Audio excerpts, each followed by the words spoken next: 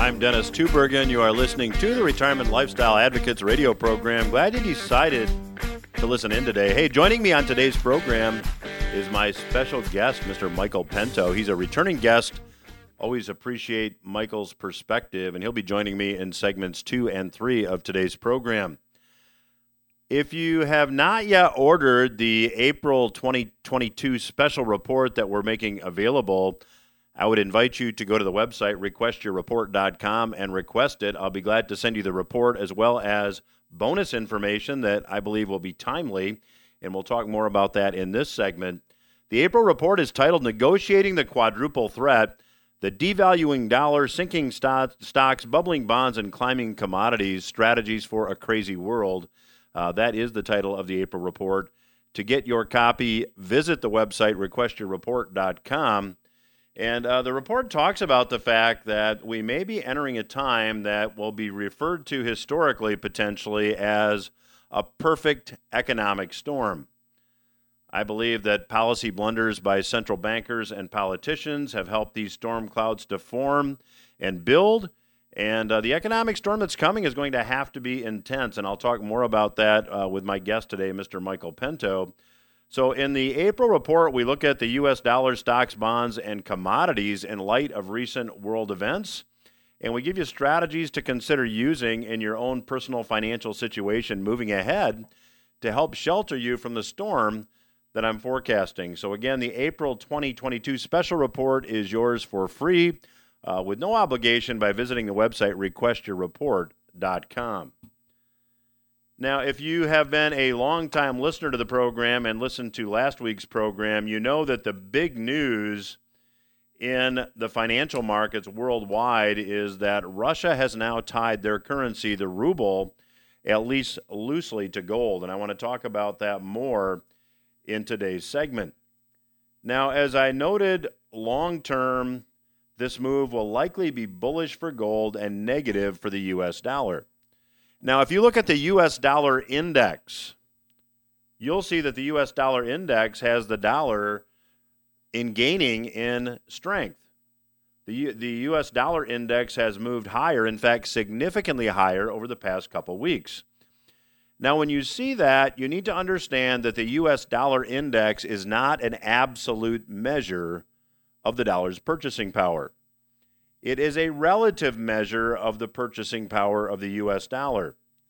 The U.S. dollar index measures the U.S. dollar's purchasing power relative to the purchasing power of the Japanese yen, the euro, the Swedish krona, the British pound sterling, the Swiss franc, and the Canadian dollar. So while the U.S. dollar is purchasing more than these other fiat currencies, it is not gaining an absolute purchasing power. And we all know that. I mean, all you need to do is visit a grocery store or purchase any consumer item, and you quickly realize that the U.S. dollar is losing absolute purchasing power. So when we see the U.S. dollar index strengthening, when we see the U.S. dollar index going up, it simply means that the dollar is gaining purchasing power relative to these other currencies on a collective basis. Now, getting back to this move by Russia, as I mentioned at the outset, Russia has now loosely tied its currency, the ruble, to gold and required that any country that Russia deems to be unfriendly to use rubles or gold when trading with Russia. Now this, as I said, I believe is the biggest economic news of our time, as big as when President Nixon in 1971 eliminated the convertibility of the U.S. dollar for gold. Now it's interesting that at the time Nixon made that move, the ultimate implications of that action were not widely understood at the time by the populace. Nixon went on television and suggested that he could lay to rest a bugaboo that this would mean the U.S. dollar would lose purchasing power. He stated that if you're going to buy a foreign car or travel abroad, your dollar might not buy as much, but he stated that if you buy domestic goods, your U.S. dollar will buy just as much tomorrow as it did today. Of course, that was certainly not the case. Now, I think you could say that this move by Russia is also not widely understood by the populace, and I think it has the potential to be a catalyst for big currency changes globally moving ahead. Now, in 2011, I wrote a book called Economic Consequences, and in it, I introduced the concept of a currency money cycle. And the whole idea behind the currency money cycle is that over time, currency evolves. Initially, currency and money are the same thing, with precious metals being used as currency. Precious metals are also money. And in this particular circumstance, money is defined as something that is a good place to store wealth over time. It's a good store of value over time. That is true of money, but it's not true of currency. Well, over time, currency evolves to a fiat currency, and then as you near the end of this fiat currency cycle, fiat currencies have a 100% failure rate historically, then we see that gold is once again introduced as currency. And I believe that is what may have happened with Russia making this move in response to U.S. sanctions. Now, these changes, this currency money cycle, this evolution in currency takes place slowly. It's taken more than 50 years for the U.S. dollar to lose 98% of its purchasing power. The U.S. dollar has been the preferred currency for international trade since 1944 when the Bretton Woods Agreement was adopted. That is the agreement that made the U.S. dollar convertible to gold at a rate of $35 an ounce. That is the change that Mr. Nixon made in 1971. At the time, he said that they were temporarily suspending the redemptions of U.S. dollars for gold, but ultimately, that temporary suspension became a permanent suspension. A couple years later, an agreement was struck with Saudi Arabia to sell its oil exports in U.S. dollars in exchange largely for military favors. Now, as has happened many times throughout history, you can go back to the Roman Empire and see that currencies evolved then as well, with the denarius eventually failing. And now we're seeing currencies begin to evolve more rapidly. Now, many years from now, looking back, as I said, I believe this move by Russia could be viewed as a catalyst of major currency changes that are yet to come. It really depends if other countries now follow suit.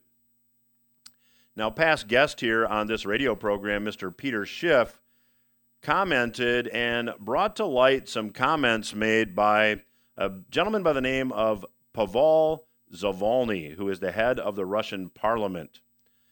Mr. Zavalny made comments recently addressing the subject of economic and financial sanctions, and as Schiff points out, Mr. Zavalny indicated that gold is going to be paramount in protecting Russian wealth. And Schiff points out that role could likely get bigger, and it could create a paradigm shift in how the world does business. Now, Russia has a lot of natural gas and they have a lot of oil. It sells a lot of natural gas and oil to the world. Now, Mr. Zavalny, in his statement, made it very clear that Russia is very happy to sell oil and gas to the world, but they want hard currency.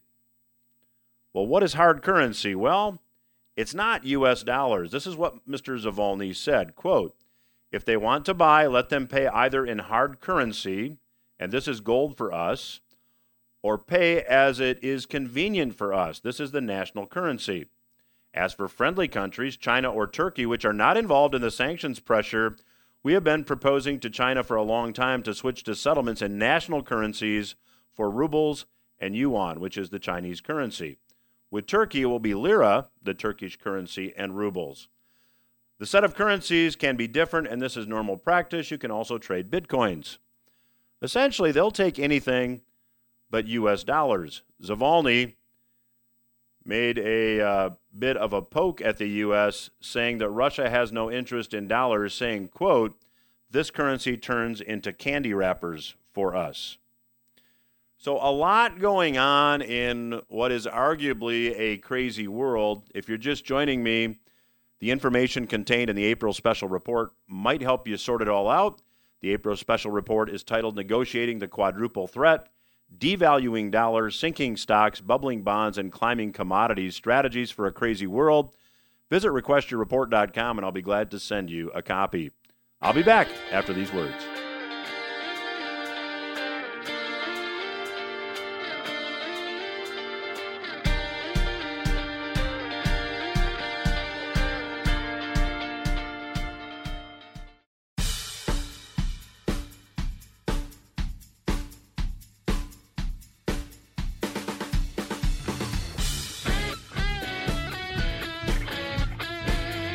Welcome back to RLA Radio. I'm your host, Dennis Tubergen. Joining me on today's program once again is returning guest, Mr. Michael Pento.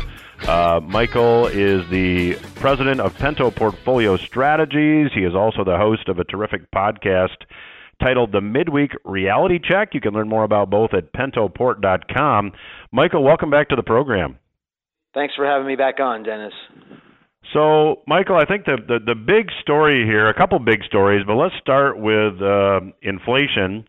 The official number now, 8.5%, just released this past week, which is, as we know, a manipulated number. It's probably much higher than that. The Fed is now taking action to control inflation, but to use an analogy that I like, it seems like they're using a garden hose to try to put out a forest fire. What's your take?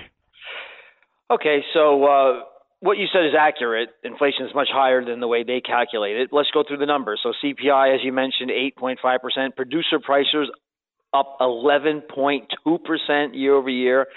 Import prices up 12.5% year over year. But if you look at reality, rents, your cost of buying a new house, the cost of beef, your cost of energy, year over year, they're closer to 20%. So that's the reality. The reality is that the rate of inflation today is higher than it has ever been. And I'm sure if you calculated it the way they did pre-Boskin Commission and all the hedonics and substitutions, you know, if you can't eat meat, you could always graze on your lawn. Well, it's 20%. That's the inflation rate. So you say that the Fed's taking it seriously.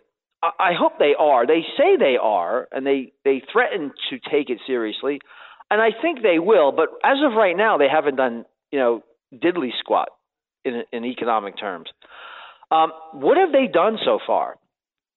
So we are in the middle of the first month of the second quarter of 2022, and inflation has been raging like an inferno for about a year.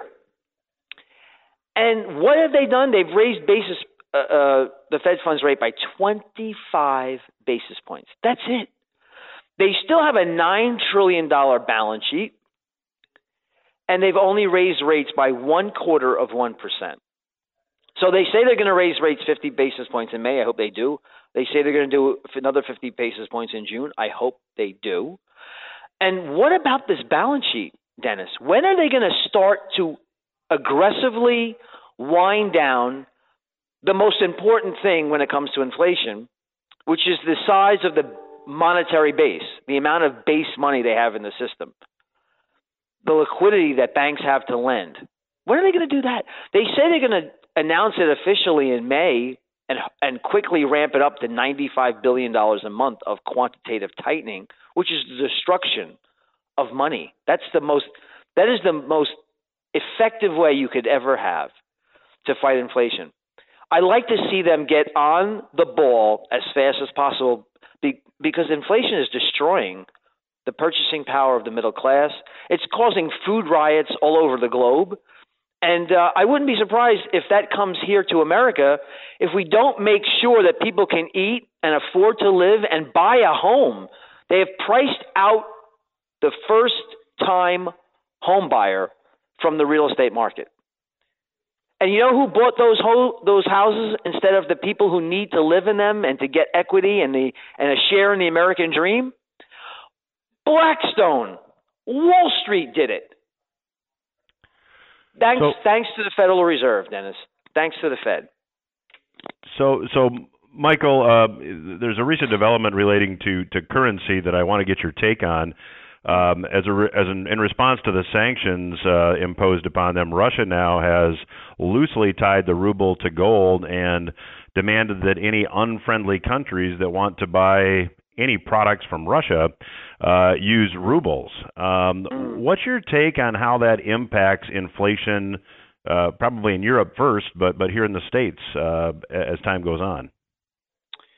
Well, short term, I mean, listen, I've been long the U.S. dollar, not because I love the U.S. dollar as a hedge against inflation in the United States. When you say long the dollar, I've been long the dollar in the portfolio since March of 21 because I knew that it would appreciate greatly against things like the euro and Madame Lagarde over there, who's so petrified to actually even wind down her asset purchase program, let alone raise interest rates. Or against the horrific Mr. Kuroda in Japan, who, forget about raising interest rates in Japan. In Japan, they're afraid to even wind down their version of QE, Dennis. They're ramping it up to make sure that the 10-year note in Japan stays at 0%.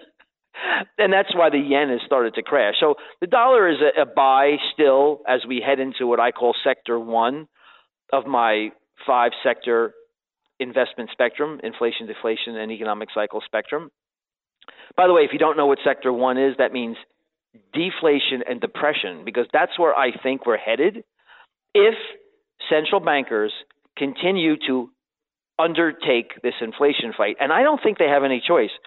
And the reason why I don't think they have any choice, I'm talking about Mr. Powell and the merry band of money printers at the FOMC, they cannot ignore 11%, 8.5%, 12%, 20% inflation, because the voting constituency of Democrats who are currently inhabiting the White House and in Congress need to make sure inflation goes down before the midterm elections happen in November, because they're going to get wiped out like they've never been wiped out before.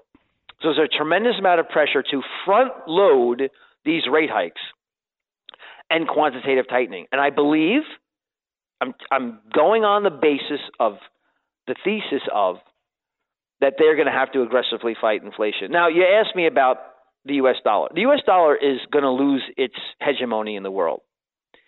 It's definitely going to, because countries like India and Pakistan and Saudi Arabia and China, Russia, of course, they have to remove themselves from the effects of sanctions. So if you want to immune yourself from the effect of U.S. hegemony and U.S. dollar hegemony and the U.S. threat of U.S. sanctions, you are going to have to back your currency in something other than dollars. In other words, your reserves can't be in dollars. You can't own U.S. treasuries and accept dollars for your exports if you want to protect yourself from dollar hegemony and from U.S. sanctions. How do you do that? The best way to do that is what Putin did and what Xi Jinping is doing. Buy yourself as much gold as possible, back your currency in gold, and then accept gold for your trade. That's what's happening. So, Michael, I mean, what we're really seeing, I mean, when you study history, fiat currencies have a 100% failure rate, and eventually we get back to using some gold-based system, whether loosely tied to gold or gold's actually used as currency. Is this move by Russia the first step in that direction, in your view? I mean, I would love to say yes, but listen, this is the truth. Governments don't like to lose their control over their currencies. And if they were to cede their currency to a gold backing, back it in specie, as it once was in the foundation of this great nation, which once was America, where we would actually tie the increase in the money supply to the mine supply increase in gold. Well, that would take a lot of power away, or a lot of optionality away from the U.S. government. So in times of a pandemic or whatever crisis du jour that they come up with. By the way, the latest crisis now is every time the stock market has a downtick, the Fed comes to the rescue. And that's what they've been doing pretty much systematically since 1987. But you don't have that optionality anymore when you want to live in reality. But what government wants to live in reality? What do governments do, Dennis? They promise bread and circuses. Ask the citizens of Rome. And how does the government supply bread and circuses when the government does nothing, produces nothing, little to nothing? Well, they print it, or they take metals, precious metals, out of the coins, out of the denarii. So this is how they bankrupt a nation. That's what they've been doing since the foundation of time. And I don't think it's going to be done voluntarily. In other words, nations don't voluntarily go on gold standards unless there's a crisis. And there will be, and there is, an incipient global crisis in the developed world happening at this very moment.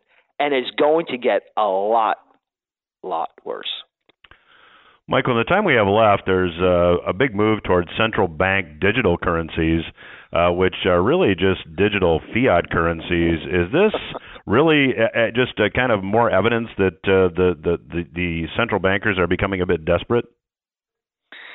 Well, listen, when the central bank resorts to a Fed coin, I've called it a Fed coin, then we're in real serious trouble. I mean, we're already in serious trouble, but then we're really, really in serious trouble because all autonomy is removed from the U.S. citizens as far as being able to hoard money or to buy things without the government seeing what they're doing. So the government's going to have complete control of your currency. They will actually be able to circumnavigate the Treasury. So the Fed, the central bank of the United States, will be able to, through your digital wallet that they're going to give you, they're going to be able to give you money and take money away from you at their desire without the will of Congress involved. If the Fed wanted to stimulate the economy, they could just add coins to your wallet. And if they wanted to stimulate inflation, they could say, guess what? These coins will evaporate at the rate of 10% per annum. So if you don't spend them, they're gone. What do you think would happen to the velocity of money? Oh, by the way, if you don't have the exact political doctrine and the correctness that the government thinks that you should have, they're not just going to ban you from Twitter. They'll take money away from you. So this is probably would be the most dangerous thing that could happen to freedom, is for a CBDC to be enacted by the Federal Reserve or by any developed world.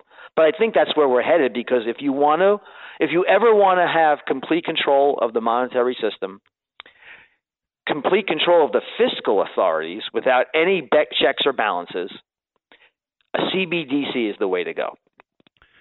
Well, we are chatting today with Mr. Michael Pento. He is the founder of Pento Portfolio Strategies. He is also the host of the terrific podcast, The Midweek Reality Check. You can learn more about both at pentoport.com. I will continue my conversation with Mr. Michael Pento when RLA Radio returns. Stay with us.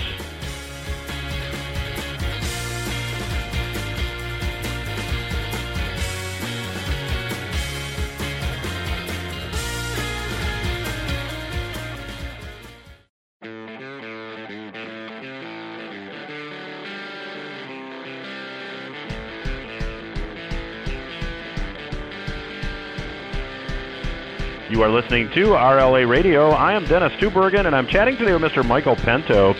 If you're just joining us, Michael is the founder of Pento Portfolio Strategies and the host of the Midweek Reality Check podcast.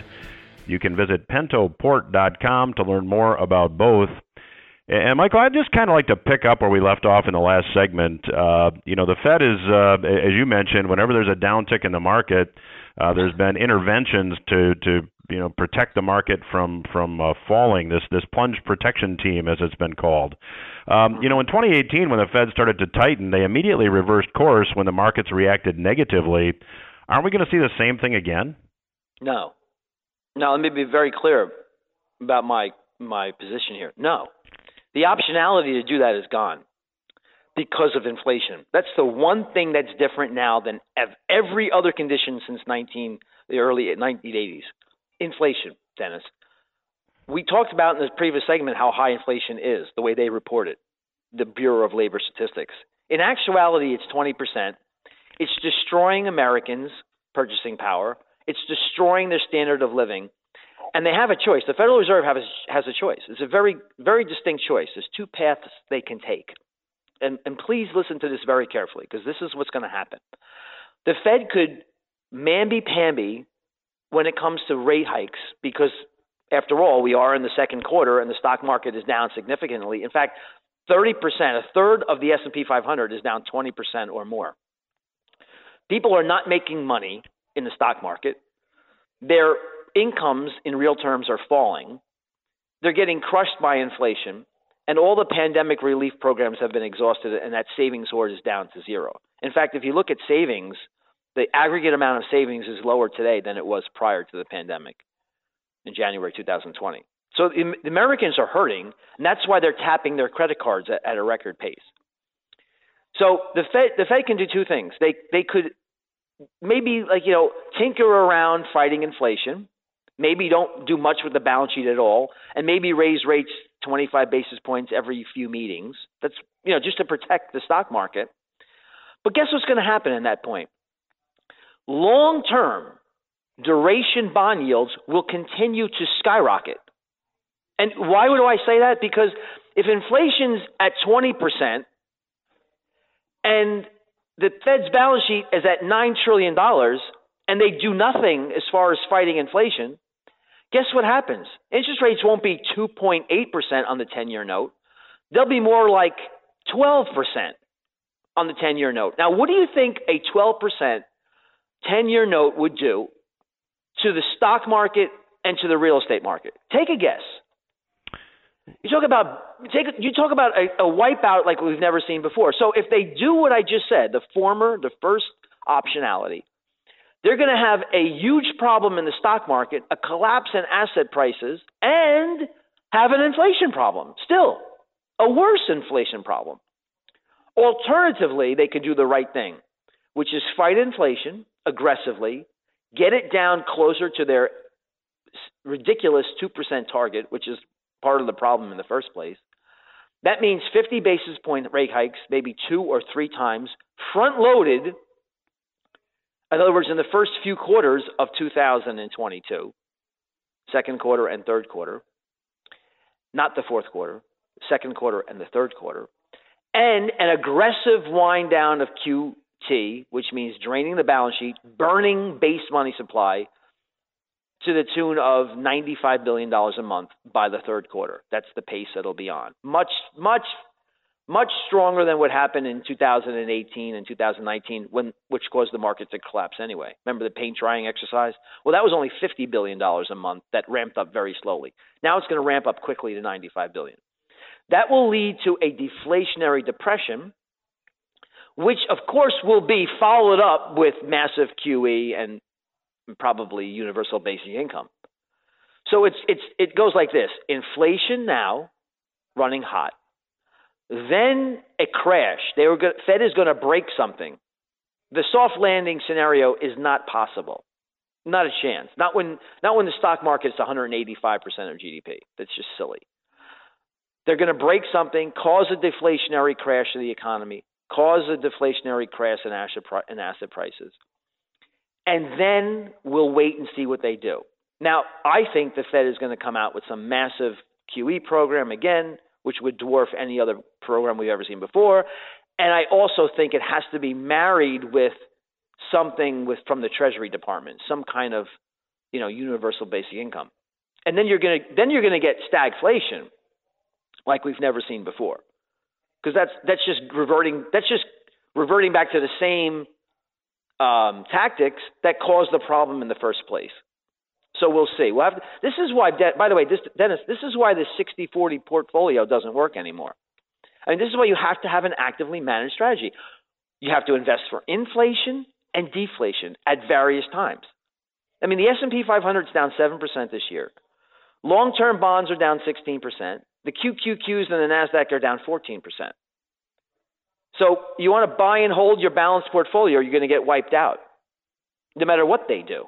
You have to be aggressive, and you have to be flexible in your investments. And that's what the IDEX strategy that I created, the inflation, deflation, economic cycle model, is all about. So, Michael, let me go back and just make sure that all the listeners understand both of those outcomes, because option one is the Fed continues to create currency and we get a hyperinflationary outcome followed by a deflationary depression. The other option is that the Fed does the right thing and preserves the currency, to use those terms. Those are my words, not yours. And we get a deflationary depression. Is that a fair assumption of where you think we're headed? It is. And none of those things happen they're forced to happen. So the Fed doesn't do anything right up front. So remember inflation was transitory and they couldn't reach 2% for years and years and years. Then they finally got to inflation. And then they said, well, don't worry about it. It's transitory. Then it went from 4% to almost, double digits. In fact, 20% if you measure it in reality. Well, now they're saying, well, we have no choice. We're now forced to fight inflation. And if they can't bring it down gradually from, double digits down to like 4% in the next few months. That's just not reality. That's not the nature of inflation. It's not the nature of asset bubbles. They don't have a very good control over what they do and the outcomes they produce. So they're forced to fight inflation. They're going to wreck the credit markets. They're going to completely freeze the issuance of junk bonds. Once again, stock markets will crash, the economy will crash, and then there'll be another reaction in arrears after that crash. Now, for me, this is retirement radio. We're talking, do you or your clients, our listeners, want to suffer a 30, 50, or 80% decline in nominal terms of their portfolios and hope that the Fed can turn things around? They didn't do it in China in 2007. That didn't turn around right away. It's still below where it was, the Shanghai Composite Index. Japan is still waiting to get back to even for what happened in 1989. So, I can't and you can't or should not want to suffer the buy and hold BS that you hear from CNBS for a 30 to 80% decline in your retirement plans, and then hold your breath and cross your fingers and hope to get even in the next decade or so. Not what you want to do. And Michael, with this outlook for stocks, stocks are going to have to decline. And if interest rates are going to have to go up, that's bad news for bonds. So, this traditional 60-40 portfolio that you mentioned, the stock and bond portion could both lose money at the same time, which goes counter to everything, retirees and aspiring retirees have heard from traditional practitioners, if you will. Well, it's happened already. I just mentioned your 60-40 portfolio. You're down double digits so far for the year on your 60-40 portfolio. Now, you have to make a difference between sovereign debt and junk bonds and corporate debt. So I think there's going to be a rally in sovereign debt because people flock to that for safety. But watch out. Beware. If part of your 60-40 strategy is corporate bonds and NASDAQ stocks, high beta stocks, you've already been wiped out, and your pain has just begun. Because people sell riskier debt and they flock to the U.S. Treasury as safety, which I believe is going to happen again. So just be careful of what debt you own and when you own it. But by the way, then when the Fed comes and tries to fix everything, sometime in 2023 after they break it again, the last thing you're going to want to own is sovereign debt of the United States. That's the last thing you're going to want to own. Bonds of any fixed income of any across the spectrum is going to be a sell. So that's what I meant by being in an active managed strategy. Michael, in the couple of minutes we have left, what's your outlook for precious metals? Well, right now we are max long gold in the portfolio. And the reason for that is because we think growth is going to slow dramatically.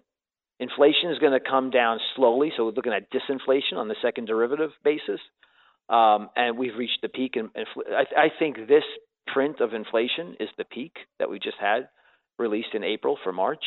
I think inflation slowly, and let me reiterate that, slowly starts to go down. What that means is that the rate of change of inflation is going to go from 8.5% to say 7%. That's all that means. That doesn't mean that prices are going to fall. That means they're going to be going up more slowly. But growth is set to plunge. Okay? So that means that gold loves when growth is plunging. Because when growth plunges, interest rates fall. And when growth plunges, real interest rates start to fall. And that's what I think this whole gold bull market has been all about. And it's still in its infancy. Now, let's just play this out real quickly. When the liquidity crisis occurs, everything gets sold except for dollars. It's a huge rush to acquire liquidity, which is dollars. So the U.S. dollar will continue to rise, which I think is part of the reason what is happening with this very bullish dollar that we have right now. You want to own a lot of cash in your portfolio. You want to have shorts in your portfolio, and you want to have sovereign debt in your portfolio. So that gold will suffer in a truncated, very, very short period of time when the shadow banking system and everybody's lunging for liquidity, everything gets sold. But then after that, when the Fed acknowledges to everybody that, hey, this is not a pandemic problem. This is not a COVID-19 problem. The problem is that we could never defend the value of the dollar. We can never defend the value and the purchasing power of our sovereign bonds and our assets that we have in the United States. That's the message that they're going to send. I'm not saying it's different than what's going to happen in Europe or Japan. I'm just saying that inflation. Don't forget, the Roman Empire had massive inflation, and there was no currency crisis in Rome vis-a-vis, their trading partners. It was an internal problem, a debasement, the removal of precious metals from their coins, debasement. Okay, that's going to happen here in the United States too. So when that happens, that's going to set off, I think, a multi-year explosion in the price of gold, especially physical gold. I'm not talking just about miners. I'm talking especially physical gold. So that's the scenario I see playing out. So again, being nimble and flexible in your portfolio is crucial. Well, we're going to have to leave it there. My guest today has been Mr. Michael Pento. The website is pentoport.com. You can learn more about Pento portfolio strategies and check out Michael's podcast, The Midweek Reality Check. Michael, always a pleasure to catch up with you. I really appreciate your perspective. I know the listeners do too. Love to have you back down the road. I look forward to it. Take care. We will return after these words.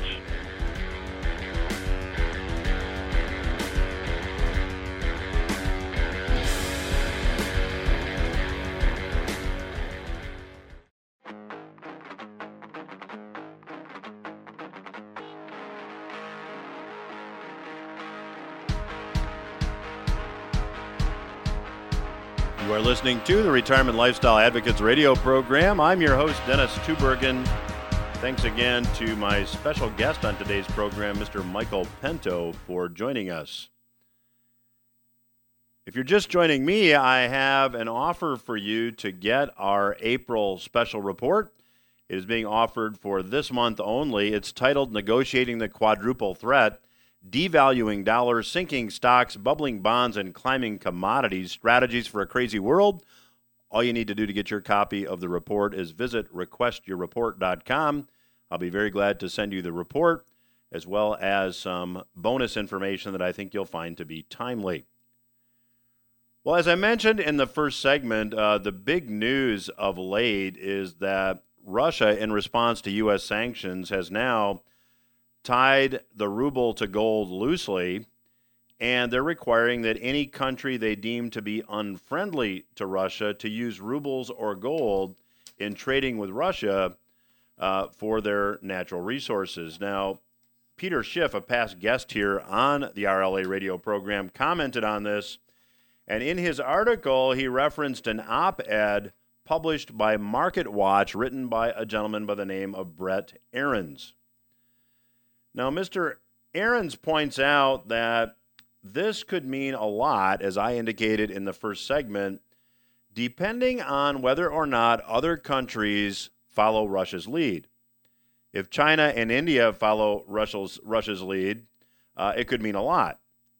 And Mr. Ahrens notes in his op-ed piece that a lot of countries simply aren't thrilled with the United States' ability to control the global financial system with a monopoly on the reserve currency. Ahrens also says this adds to the argument for having gold in a long-term investment portfolio, something that we've been talking about here for a very long time because we understand the currency money cycle.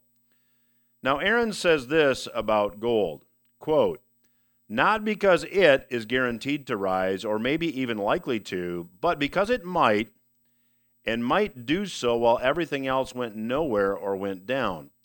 Like in a geopolitical or financial crisis where the non-Western bloc decides to challenge America's financial hegemony and King Dollar."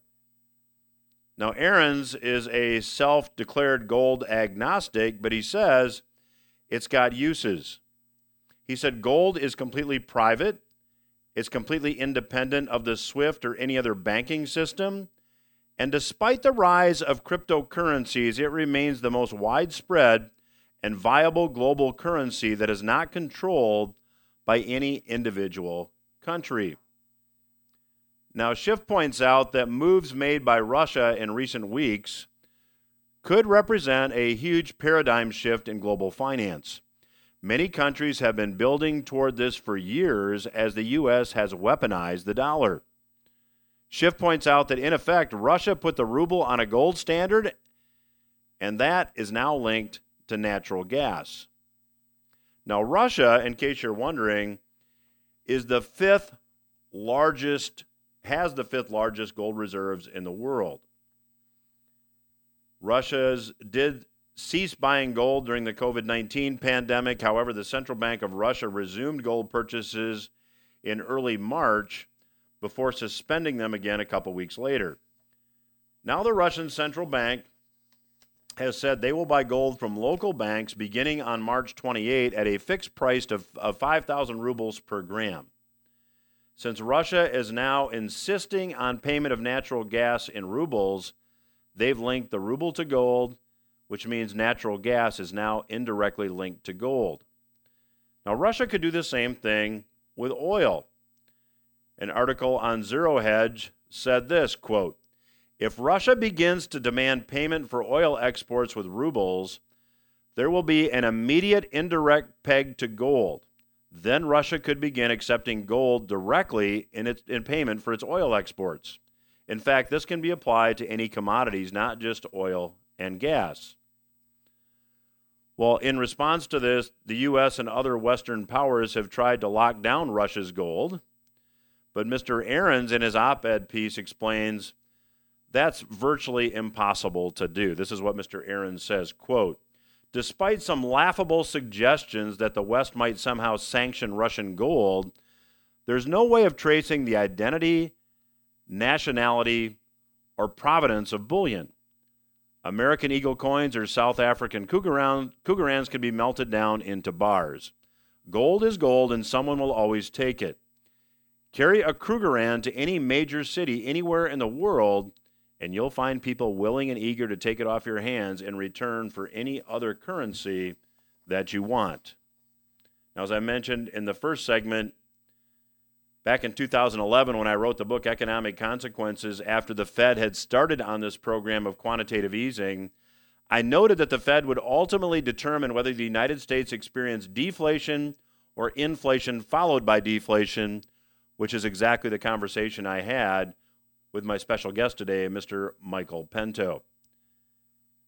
11 years ago, I reasoned the outcome would depend entirely on monetary policy, and that still seems to be the case, although we are now nearing decision time. I'm running out of time for this week, so if you've not yet requested the April special report titled Negotiating the Quadruple Threat, Devaluing Dollars, Sinking Stocks, Bubbling Bonds, and Climbing Commodities, Strategies for a Crazy World, I'd invite you to go to our website, requestyourreport.com, to get the report. Again, the website, requestyourreport.com. That's our program for this week. Hope you got something you can use. I'll be back again next week.